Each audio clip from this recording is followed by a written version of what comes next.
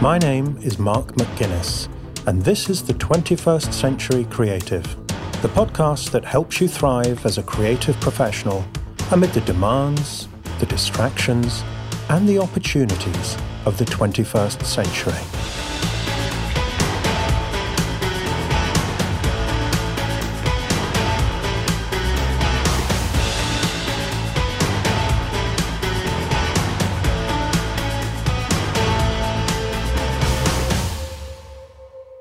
Welcome to episode 5 of season 4. Today, I'm introducing you to a remarkable musician, Maria Bovin de Labbé. Maria is a Swedish drummer who has lived in Norway for many years and who does not sound like other drummers. She has a magical playing style, using a wide variety of instruments, and is also known as the originator of an approach to playing called mindful drumming, which is also applicable to other forms of music and performance. This is an inspiring conversation interspersed with some of Maria's music, and one that could help you conjure up some magic of your own by bringing a little more mindfulness and intention to your own creative work. Before the interview, I'd like to share some thoughts on a phenomenon I encounter a lot when I coach high-achieving creatives, which I call the creative credit crunch.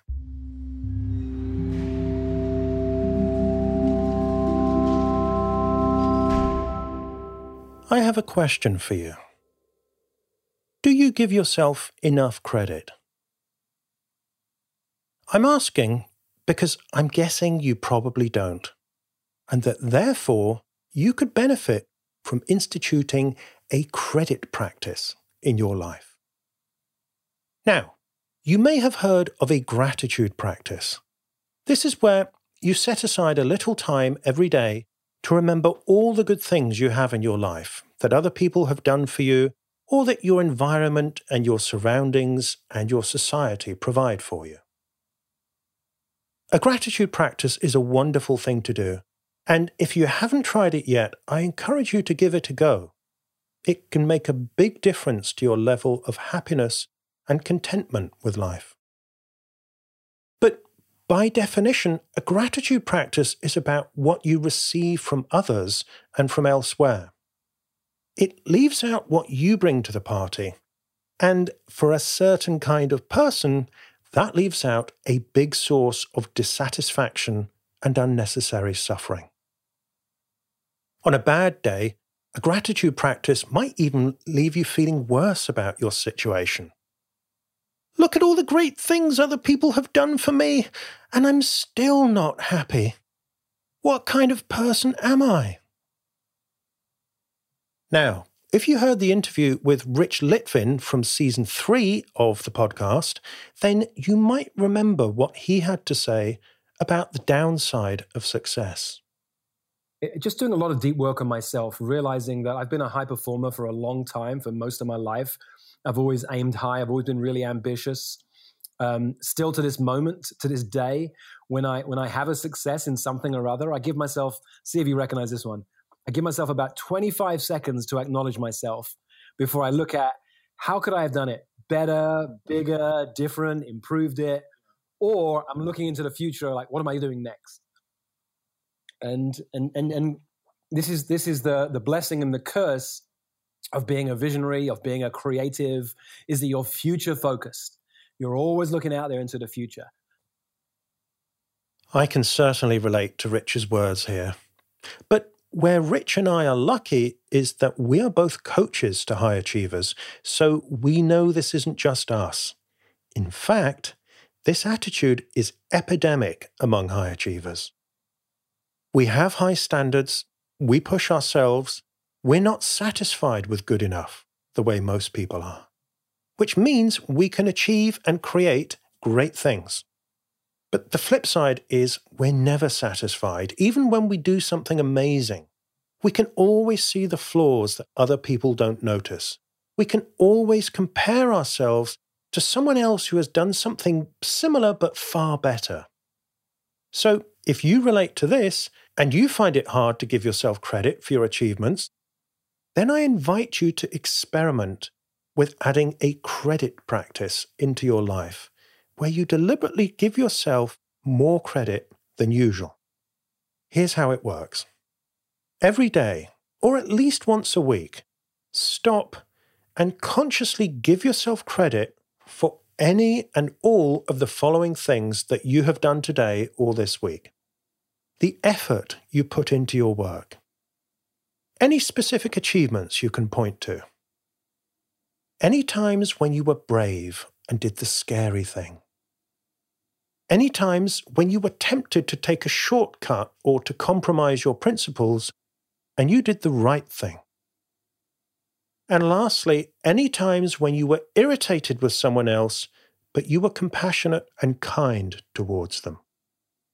Even if you can't think of much in any of these categories for today or this week, you can always go back and remind yourself of things you've done in the past. I mean, you still did them, so they still count. The credit practice is even more powerful if you do it with someone else, such as a friend or a partner. So my wife and I have a tradition of doing a weekly review on a Friday night. We have a glass of wine and look back on the week and tell each other all the things we did this week that we're proud of. We also remind each other of great things the other one did that they overlooked or forgot about. So, whether it's been a good or bad week in terms of results and outcomes, it's always a great way to start the weekend. We both feel good about the efforts we made, and it makes it a little easier to relax and let go of work and enjoy a well-earned rest. Another aspect of a credit practice is to set up physical reminders of your past achievements, so that even you can't forget about them and dismiss them. So, for instance, one corner of a bookshelf in my office is where I keep all the magazines my poems have been published in, and all the anthologies and collections of competition winners. So, if I've had a particularly disappointing rejection, or if I'm feeling doubtful about something I've written today, I occasionally look at that shelf as a reminder of the successes I've achieved. So, there's probably an equivalent for you, whether you have trophies in a cabinet, or even just putting up some of your work on the wall, or having it handy in a file on your desktop, but somewhere where you can easily go to remind yourself of past success in some tangible form that you can't argue it away because it actually exists. Now, whenever I invite a client to begin a credit practice, they nearly always have the same two concerns. Firstly, they don't want to turn into an egomaniac with an inflated sense of their own importance. And secondly, they don't want to get lazy. They've achieved a lot by being hard on themselves, so they worry that if they start easing up, they might start to be satisfied with achieving less. But look, if you can relate to my description of the high achiever who doesn't give yourself enough credit for your achievements, I think you can relax on both fronts. Firstly, you're probably not going to turn into an arrogant idiot overnight. And even if you did, you very likely have plenty of people in your life who would tell you. I also think it's highly unlikely you will lose your motivation to achieve great things. It's much too deeply rooted for that. The credit practice is really a counterbalance to your tendency to be too self-critical. So you would have to give yourself a hell of a lot of undeserved credit for you to shift the balance so far that you lost perspective on things altogether. And in all the years I've taught this to clients, I've never seen it happen to somebody. And a credit practice is not about singing your own praises all day, every day. It's for the end of the working day or the end of the working week, when your energy's depleted and you've given it your all. On Monday morning, when it's time to start work again, you can be as rigorous about your work and as demanding of yourself as ever. The only difference is, on a Monday morning, if you've really given yourself credit and taken some time out to recharge, you'll probably find you have even more energy and enthusiasm for your next big challenge.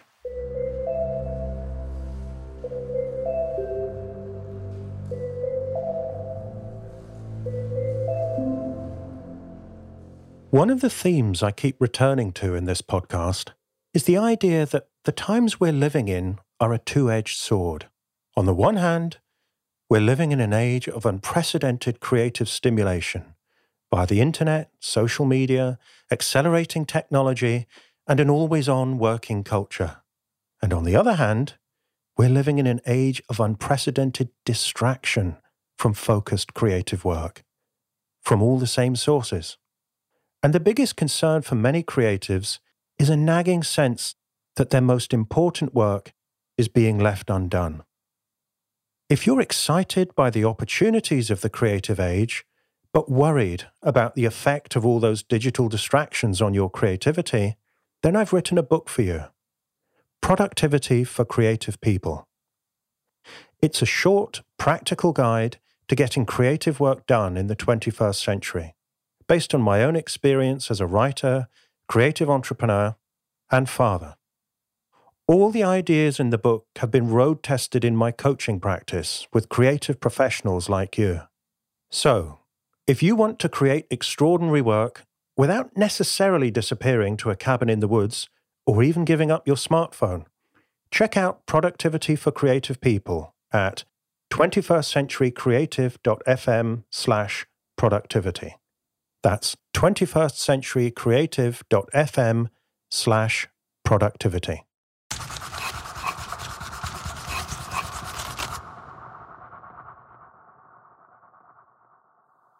Maria Bovin de Labbé is a Swedish drummer, artist, and teacher, living on a peninsula in the fjord of Oslo, Norway. She has played many different types of music, including hard rock, pop, blues, big band, Balkan music, classical orchestra music, modern chamber music, and improvised music. Her playing incorporates a range of instruments and techniques from the classic rock drum kit to traditional hand drums from the Middle East.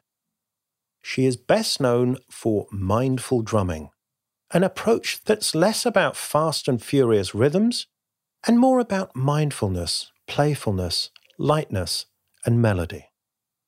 It's hard to describe, but unforgettable when you hear Maria play. As well as performing herself, she teaches drummers, singers, and other musicians how to play more mindfully and to develop their own unique style. I first met Maria via my blog, and we've followed each other's work for several years. Last year, I coached Maria as she created her first solo show, Solitude, which she performed in Oslo to rapturous reception. The better I get to know Maria and her music, the more respect I have for her dedication to her art. In this conversation, Maria talks about her journey as a musician, including how drumming helped in her recovery from anorexia, and what it's like to be a woman in the male-dominated world of drumming. She also talks about the creation of Solitude, her first solo show, and the surprising discoveries she made while teaching drumming to pregnant women for a research project. Listen to this conversation for a great example of commitment to an art in the face of inner and outer challenges. You'll also hear Maria play her drums and experience mindful drumming for yourself.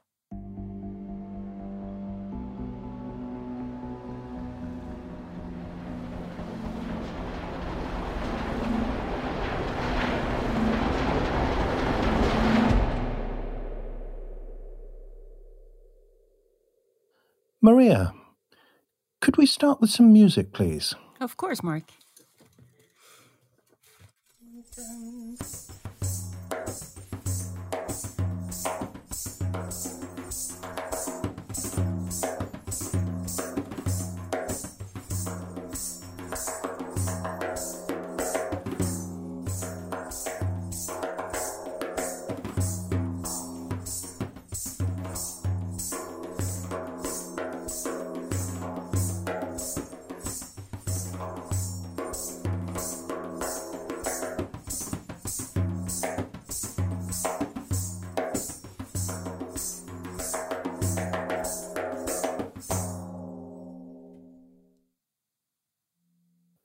Where did you learn to play like that? Oh, actually, this drum, I haven't played this drum for so long. I started to learn to play the frame drums with an American woman called Lane Redmond. Mm-hmm. She was a pioneer in bringing this drum. I mean, it's an old, very old drum that you can find in all cultures. So tell us what it looks like, because we can't see. We'll put a picture and a video in the show notes, but just describe it to us now. So if you can imagine just a circle-shaped wooden frame with a skin on one of the sides. So it's a very simple round shape with one skin. So when I first saw that, I thought, and I heard you play, I thought of the shamans. Yeah. Who would use the drum as the kind of the horse on the journey into the spirit world. Would it have been the same kind of drum that they would use, or is that just me being romantic about it? No, it's very similar. Actually, it's this. I would say that it's the same drum, but the difference is how you play it, and not the least the intention behind it. So the shamans often use a bone or a stick to play the drum. Yeah. And I play with the fingers, and the technique I play is from the Middle East. Oh. Yeah. So, for example, in Scandinavia, we have the Sami people from up north, and they have a drum similar to this, but they play it with a stick. Right. And you are originally from Sweden. Yes. And you've been living in Norway for a while. For a long time. So what was that like? What age did you move, and what was the experience like for you? So for me, I never thought, actually, to be honest, about moving to Norway. But when I was around 20, my only goal was to get a spot in a music conservatory or an academy of music. So I applied in Sweden and in Norway, and I was approved in Norway at the music conservatory. And then I just took my sticks and a few clothes on the train, and I said, ciao, I go to Norway. So, and then I've stayed. I still love Stockholm, my hometown, but it seems it's meant to be that I live here. And what was it about the drums that attracted you in the first place? Oh, wow. The first time I sat down behind the drum kit, I think it was about 12 years old. And I think that moment changed my life. And luckily for me, my music teacher at that time, he saw that something happened to me. So he said, why don't you come here from time to time and I can teach you to play drums? And that was the start. And it actually changed my life, because before that, I had another plan for my life. So it was love at first sight or first touch with the drums? Definitely. It felt like coming home. What kind of drum was it? A typical drum kit or? Typical drum kit, yes. Yes. And so you started playing at school. And where did your journey go from there as a musician? So short after that, actually, I got sick in anorexia. So for at least half a year, I was in another world, you could say. Yeah. And then when I started to come back from that, I think the drums helped me a lot. They became my sort of refuge. And I got a drum teacher, an Argentinian guy. He was lovely, but when he saw me the first time, I promise you, he stepped two steps back. But I think he must have seen something in me, because he started to put me in small ensembles and he wanted me to play jazz. He loved jazz. We always had this little discussion because I wanted to play rock and he wanted me to play jazz. And he said, you got to choose. And yeah, we went back and forth like this. Why do you think he took a step back when he first saw you? Because I was so thin. Yeah, so I think he got a bit afraid, actually. But for you, the drumming helped you in your recovery from anorexia? Yeah, it was my space to go to where no one bothered me. No one told me how to be. I felt that I could just be myself. And I started to play in bands in Stockholm.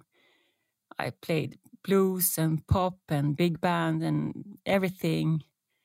And it was the only thing I wanted to do. And why drums? Why not guitar? Why not, I don't know, singing or keyboards or whatever? Oh, that's a good question. Actually, no one in my family plays an instrument. I played a little piano when I was maybe 7, 8, but it never called me. When I sat down behind the drums, it was like a calling.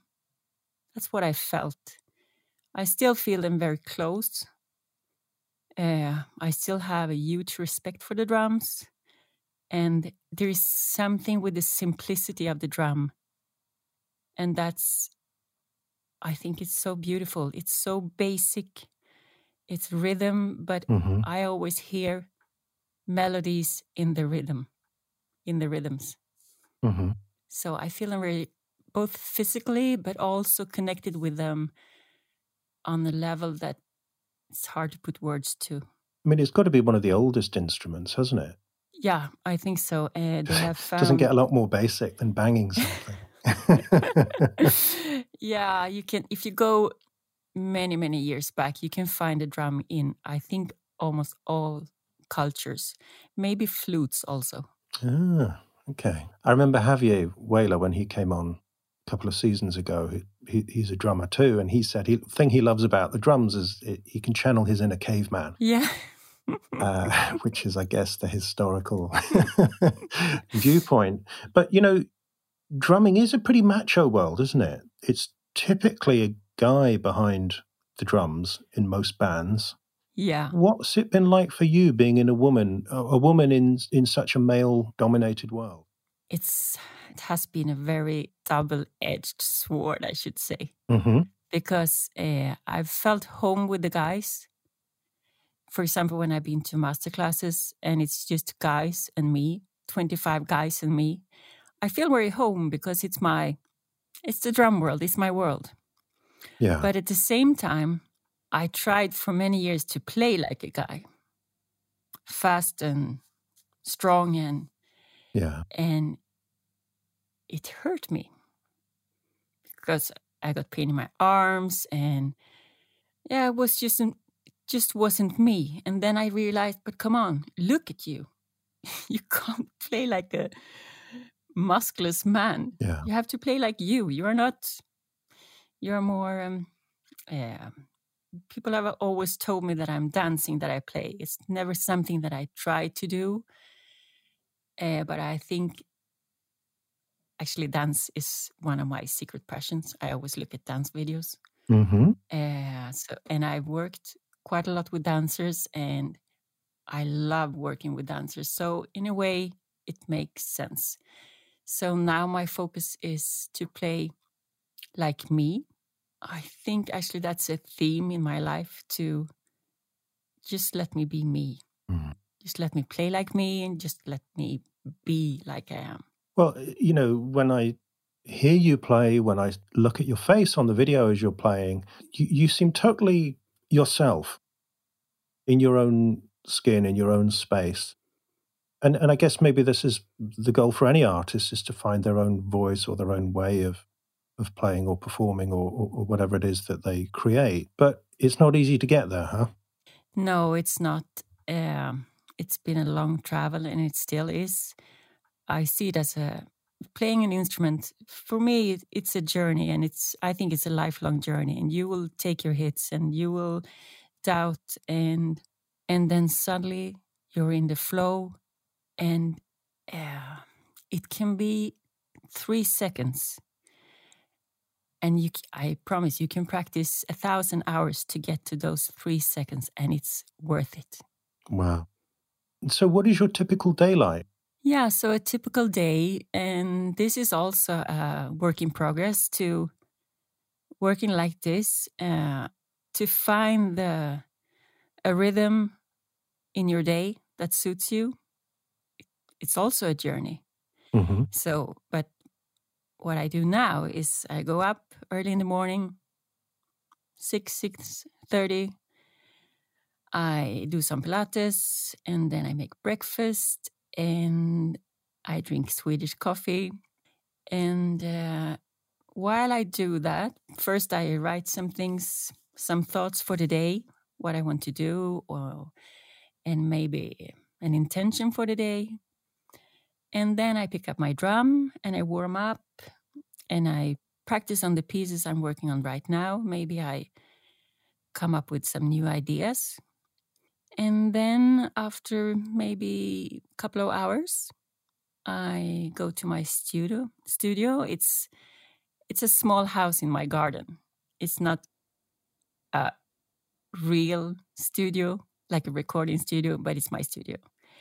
And then I usually warm up behind the kit, and maybe I do some things that I'm working on there. Maybe I have to rehearse something for a song for my band, for example.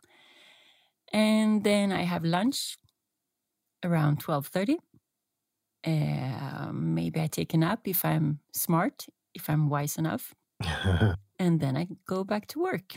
And then the afternoon, I always feel my energy goes a bit down. So I try to put my expectations for the afternoon down and instead see that if I get anything done, it's really good. And then I can work on a composition.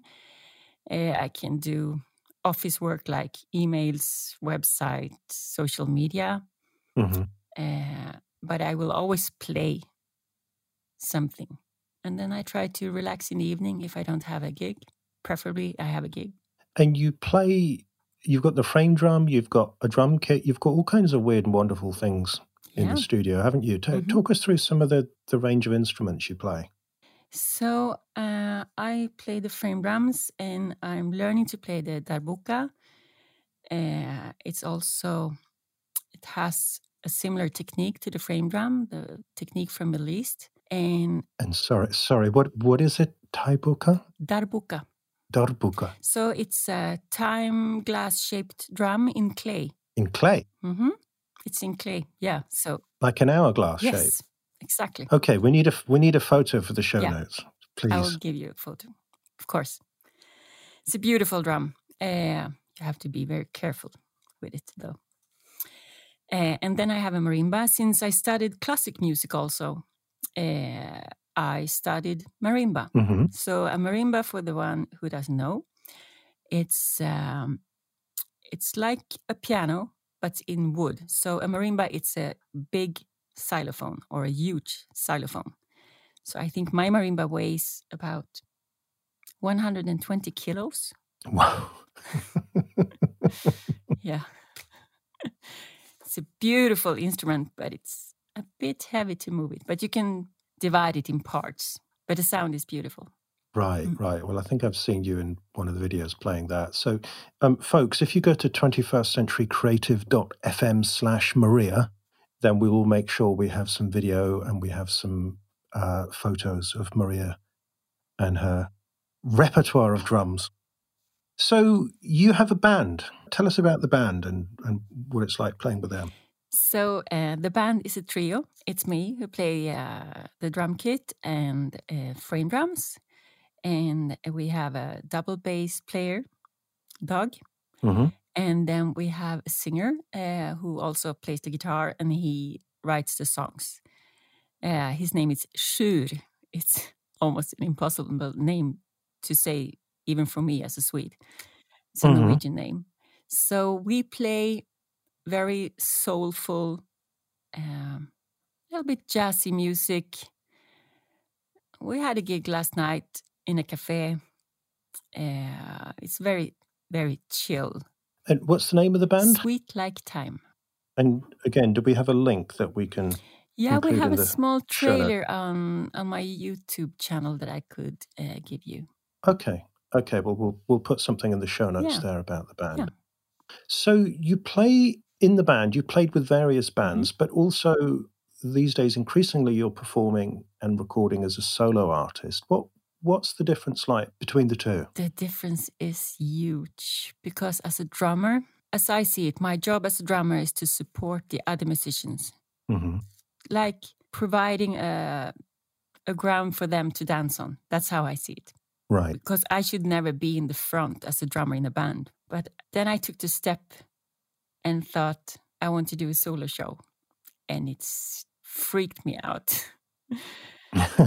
But at the same time, being an introvert, it was quite cool to work with yourself or alone. Right. So it suited me.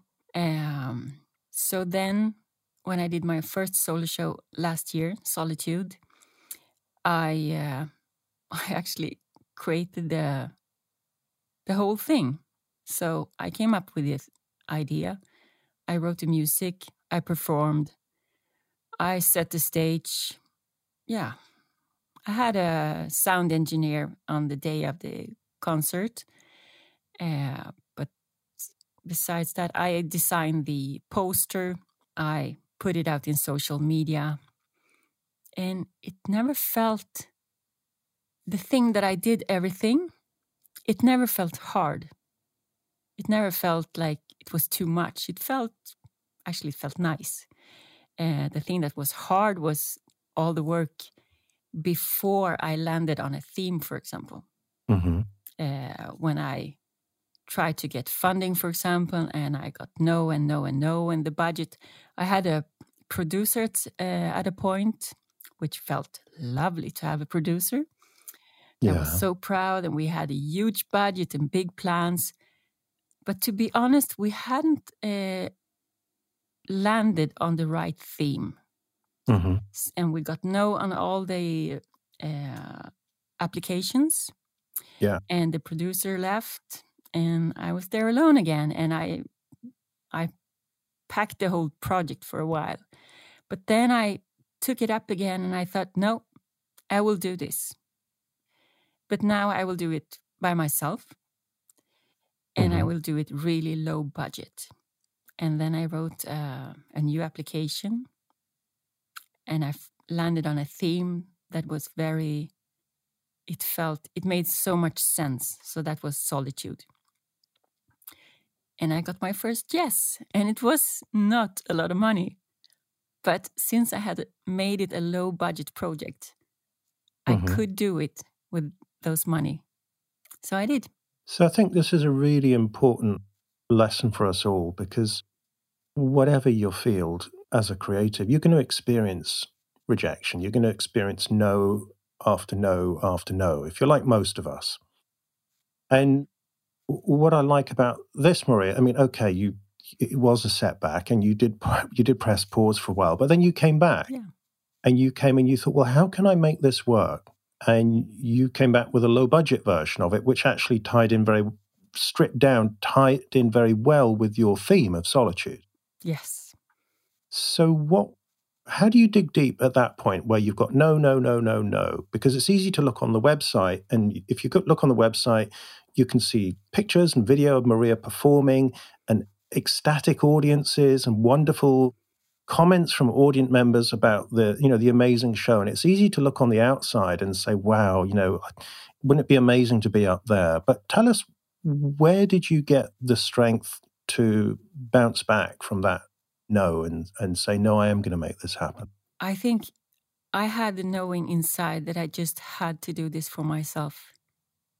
And it was also, I told myself that I will do this and I will kick out doubt forever. Because I've always had the doubt. I think many artists do. It's maybe a part of it. You doubt and you meet challenges. You struggle. But then you have those moments, those short moments, like the one I explained before, when everything flows or you play a concert and somebody comes to you afterwards and say, "You touched my heart." I mean, what else can you ask for? It's the most beautiful comment I can get. Yeah. So you asked me how I find the strength. I think I have the strength within me.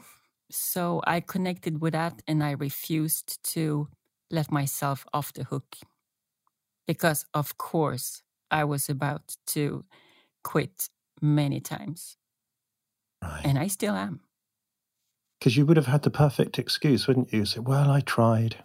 I did my best, but I just didn't get the money, so... Yeah, it would be, kind of perfect excuse. But since if you do it first for yourself, as I thought that I would kick out doubt with this, if I quit, that would be a total failure. And why solitude is the theme? Solitude is something very precious for me. Solitude to me is freedom, it's space, it's being alone. I have the best parties alone. But if I'm invited to a party with 50 people, I do everything I can to come up with some stupid explanation why I can't come. So solitude for me is also like my bubble, my creative bubble. Yeah. It's sitting, looking at the moon at night, coming up with ideas. It's being in my studio. Also, I think solitude has a touch of sadness, because maybe if solitude is your refuge, maybe you had to be there at one time in your life. For me, it's a safe place. It's where I'm untouchable. Well, as an introvert myself, I can certainly relate to all of that. But there's a lovely paradox, isn't there? Creating a show about solitude and sharing it with people, which you did so beautifully. And you had a full space full of people applauding solitude. Yeah, it was really a pleasure to share that place or that space. And the venue was a big white room in Oslo, in the capital. And it doesn't have a stage. So I was at the same level as the audience, which I love. So somebody said, "So you're an introvert, but you are doing a solo show. How? It doesn't work together." But for me, that space when I play, it's somewhere I'm untouchable. So it has to do with that. Like when I'm in that space, I can take a lot of people. It's easier when I play than if I need, for example, to speak. Should we have some more music? Yes.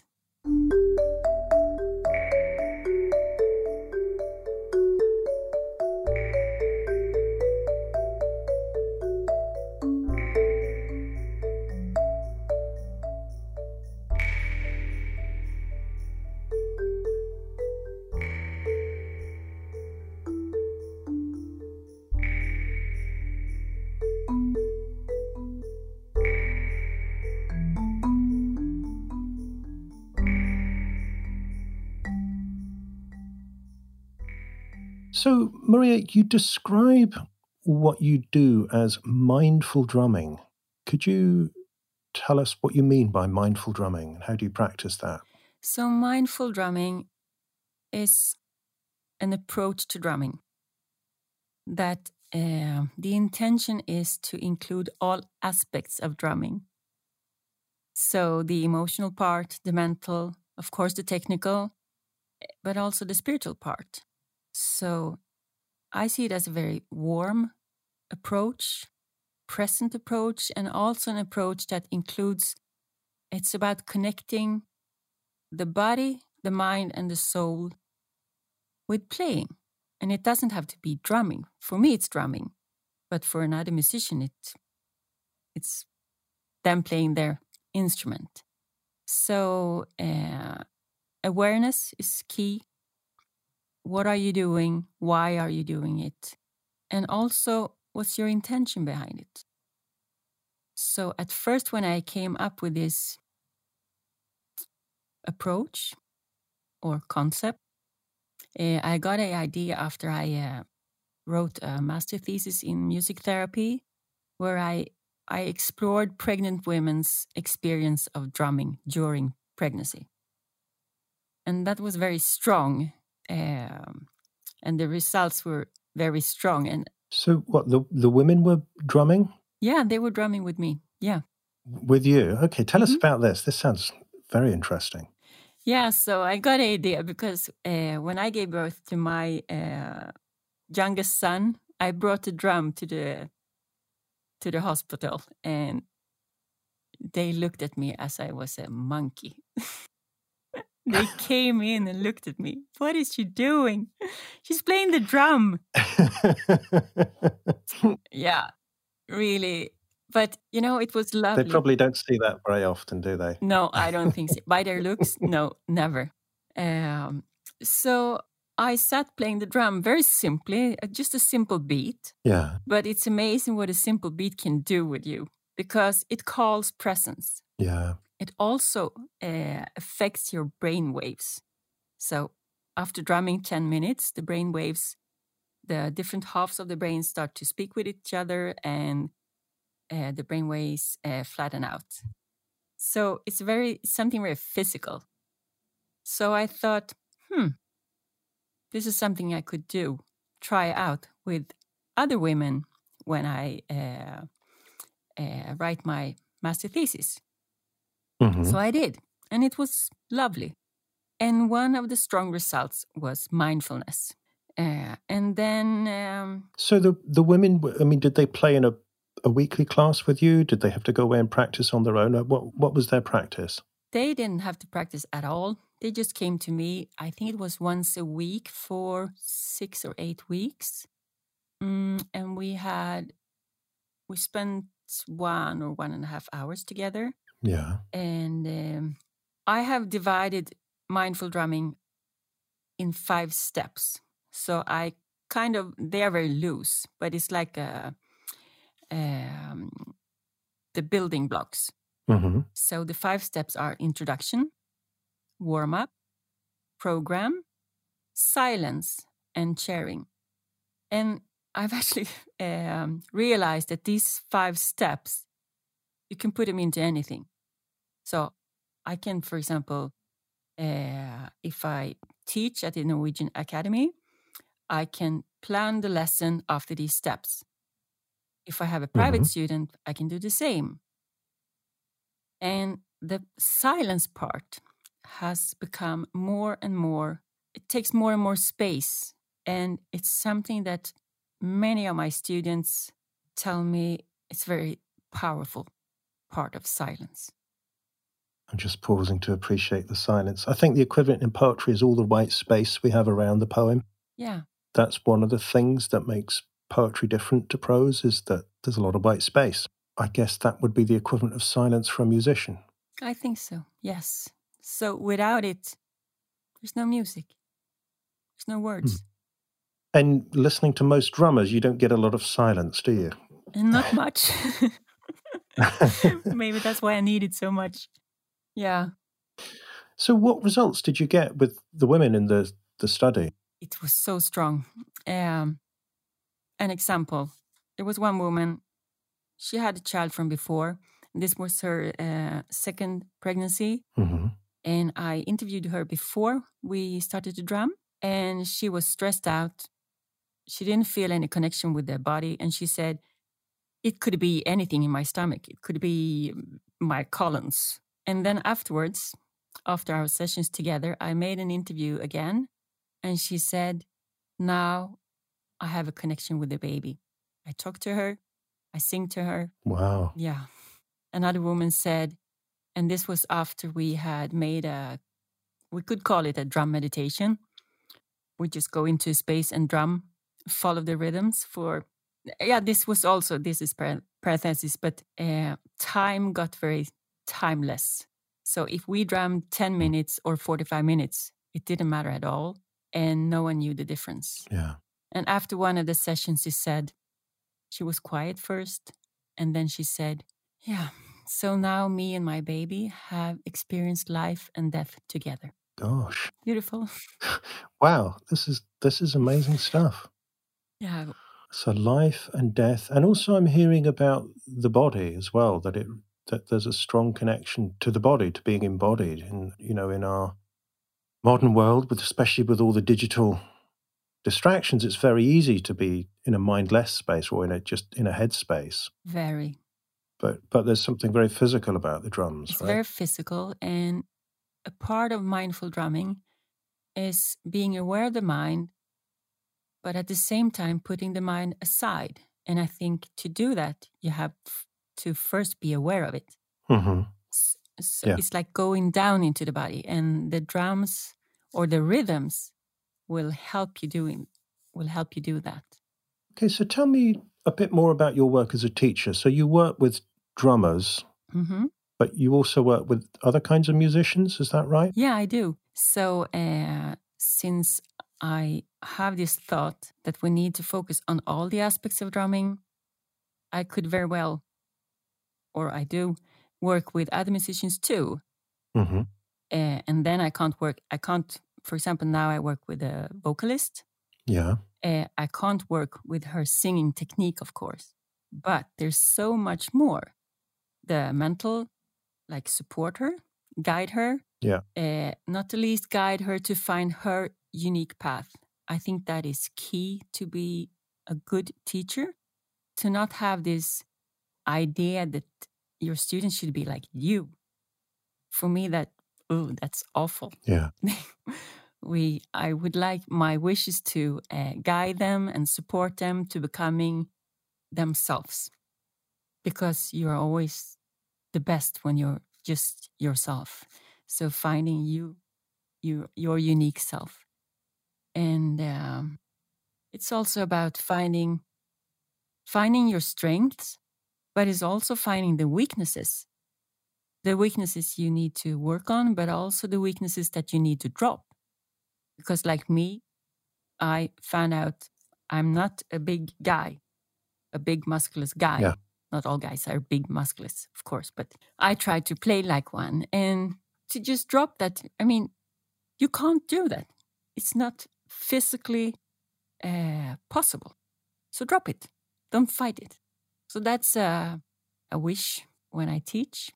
So that journey that you went on Mm-hmm. of finding your way of playing, that's one of the things you help your students with. Yeah, I think that is what I burn for, because I know how hard it is, and I know how helpful it is to have somebody to support you.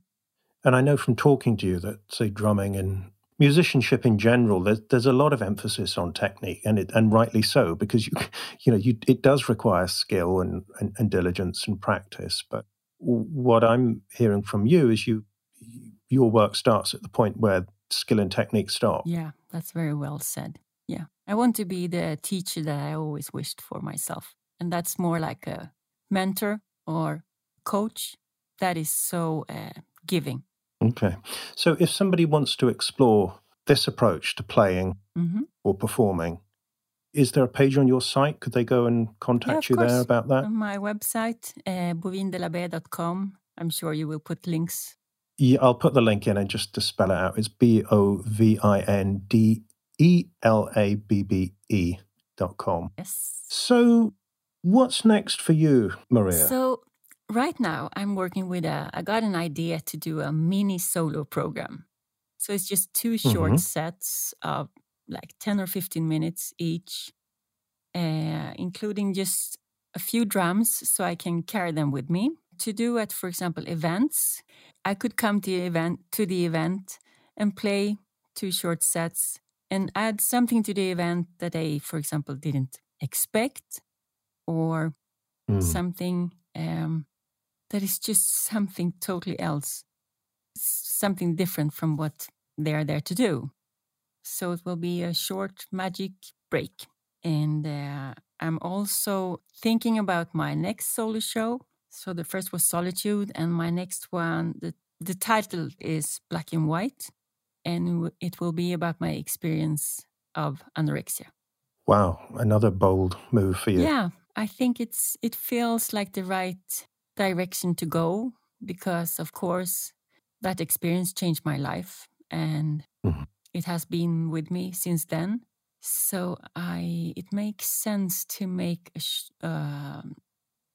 music about it. And how does black and white relate to anorexia? Oh, it's about the black and white thinking. Yeah, everything is very black and white. Yes or no. It's very strict. There's different kinds of anorexia, but the ones that I have is the most restrictive one. And then you're very strict. Everything is limited. And I haven't thought about this before. I always talk about space and freedom, and that place is just the opposite. There's no space there, and there's no freedom. It's just strict, and it's rules, and it's hard. And, one of the things that strikes me about your playing is that there's so many little subtle shades and colors and different gradations. So I'll be really interested to hear what you make of black and white. So black and white it's about opposites. One piece that I'm working on is called Paradox. Another one is called Peculiar. So it's if I zoom out, I should say it's small and big. It's white and black. It's space, is no space. It's silent, is a lot of sound. Maybe not so much in the middle. I think it's time for a final piece of music, please.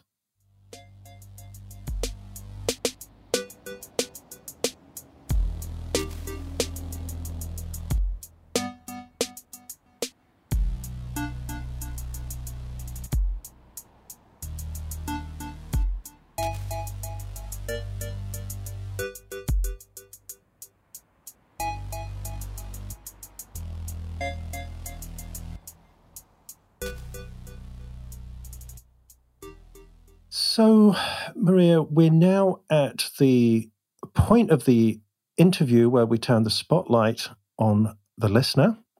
And this is where my guest will set you a creative challenge. So something that you can do or start to do within the next 7 days that's related to the theme of this interview that will help you in your creative journey. So, Maria, what challenge would you like to set the listener? So I have found, or I want to give the dear listeners a challenge, or the challenge, to listen to their heartbeat every day this week. And I encourage you to connect this with something that you do daily so you don't forget about it. Like after you drink your morning coffee or after you brush your teeth, and you just sit comfortably however you want. Make it simple. And you try to sense your heartbeat. And this it's not so easy when you haven't done it before. But then we can cheat. So then you can put your index and your middle finger on the vein on the throat, on the side of the throat, or on the inside of the wrist.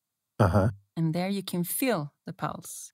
So just listen to it, feel it, and relax into it. With the knowing that this is the rhythm that carries you through life. That's it. You don't get much more fundamental than that, do you? No. That's what's so beautiful with it. And that's probably the answer to my earlier question about why drumming. I mean, it's fundamental to life, that beat. We say a heartbeat, don't we? It's very grounding. So after doing this challenge for a week or however long you want to, I would love to hear from you. So just write a comment on the 21st Century Creative page. Great. And that's at, as I said before, 21stcenturycreative.fm/Maria. Just scroll down beneath the interview transcript and you will find you can leave your comment there. Maria, thank you. As always, it's been a magical experience listening to you and being in your world. Thank you so much, Mark. So where can people go to experience more of your music, and also the ones who are curious to learn from you, maybe as students, or to have you perform at their event? Where can people go? So my webpage is my home for everything. where you can find videos, you can find the event page and the teaching page. They're easy to find in the menu. So this is at bovindelabbé.com again. Exactly, yes. And then I have my YouTube channel, put a link to that one, where I have my videos of my small compositions. I have a trailer with my band. And also I have a quite active Facebook artist page. So it's /Maria Bovin de Labbé. We will put a link to that too. And I'm on Instagram with the same name. It's just my name. And I would love to hear from people. Yeah, connect with me, say hi.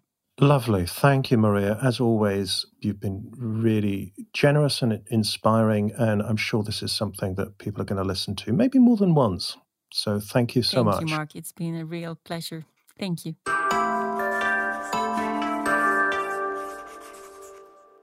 You have been listening to The 21st Century Creative, hosted by Mark McGuinness.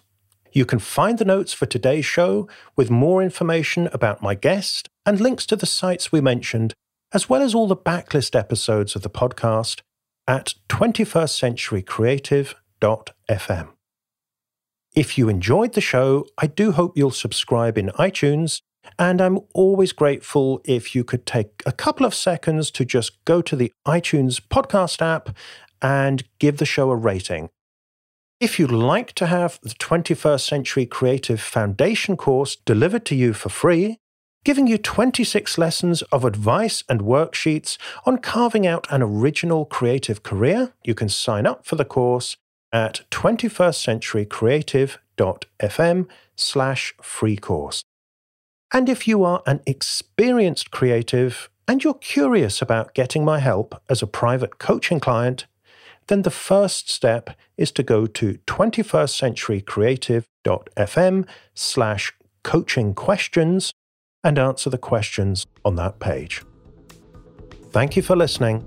I hope you'll join me again soon.